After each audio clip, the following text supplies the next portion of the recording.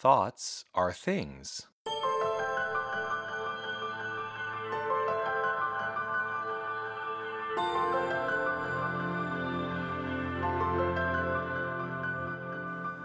Welcome to Thoughts Are Things.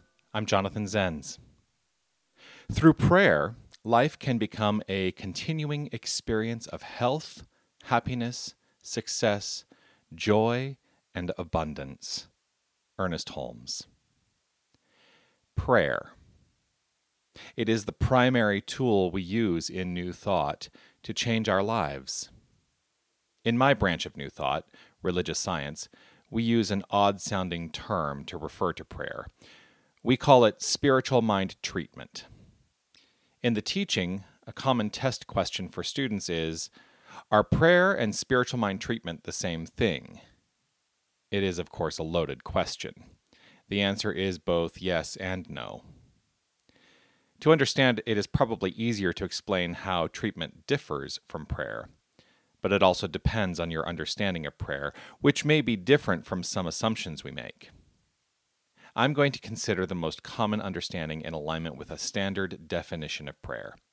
That definition? The act or ceremony of speaking to God or a God, especially to express thanks or ask for help. Thank you to the online Cambridge Dictionary. That seems pretty straightforward, right?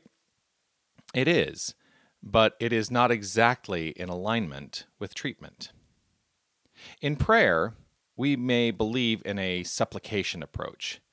This is implied in the asking for help part of the definition. As we descend to our knees and place our hands in prayer position, is there any possibility we are subconsciously or even consciously begging? This approach is from a belief in the negative. Also, are we speaking to God? The definition specifically indicates that in prayer we're doing just that, speaking to God or a God. The part of the definition that is completely in alignment between prayer and treatment is thankfulness. We do express gratitude in treatment every single time we utilize treatment. Treatment differs from this well-established understanding of prayer in that we are not begging or supplicating. We are announcing. Also, we're not speaking to God, we are speaking as God.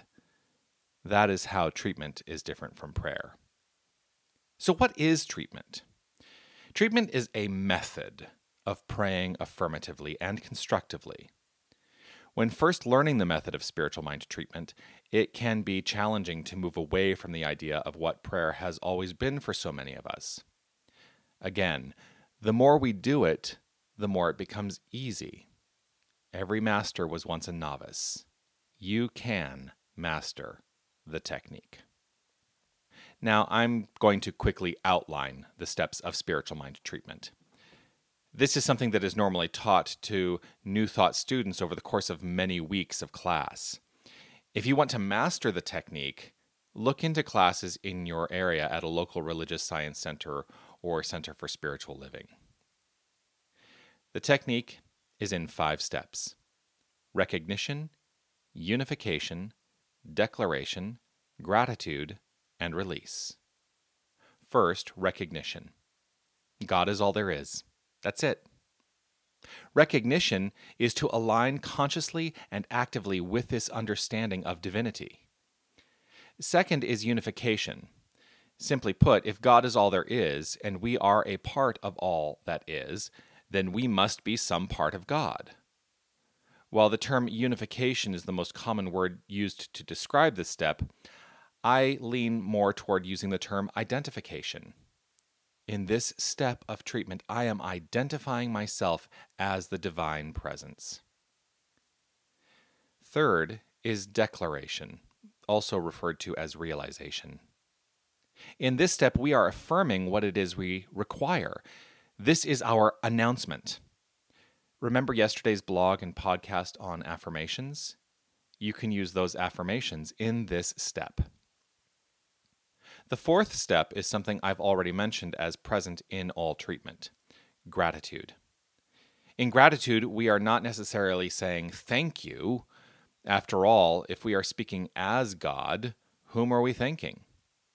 But rather acknowledging the feeling of gratitude as it fills our heart and soul. The fifth and final step is release. There are two aspects of release that I like to embody in this step. The first is the energetic letting go of the claims I have made in the steps prior. I energetically let go from the point of view of faith, that as I have spoken the words of treatment, they become the law and expression of my life.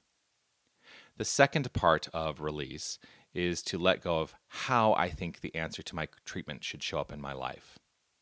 Although I am specific and direct in the expression of my requirement, I step back in faith that there is an infinite possibility in the expression of my requirement. I don't get in the way of that expression. In my tradition, we end each treatment by saying, "And so it is." That's a statement of finality if there ever was one. We are not saying, "And so it may be someday if I'm really good and deserving." Nope. And so it is. Namaste. Just a side note. You can say Amen at the end of a treatment. The word Amen means so be it. Looking at the etymology of the word, it traces back to the Hebrew meaning truth or certainty. It's all good, and I am certain that is the truth. Have a great day.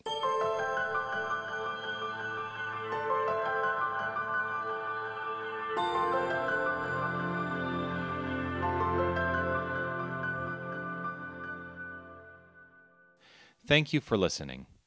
Thoughts Are Things is an independently produced podcast. To learn more about what I offer or to sign up for updates, check out my website at jonathanzenz.com.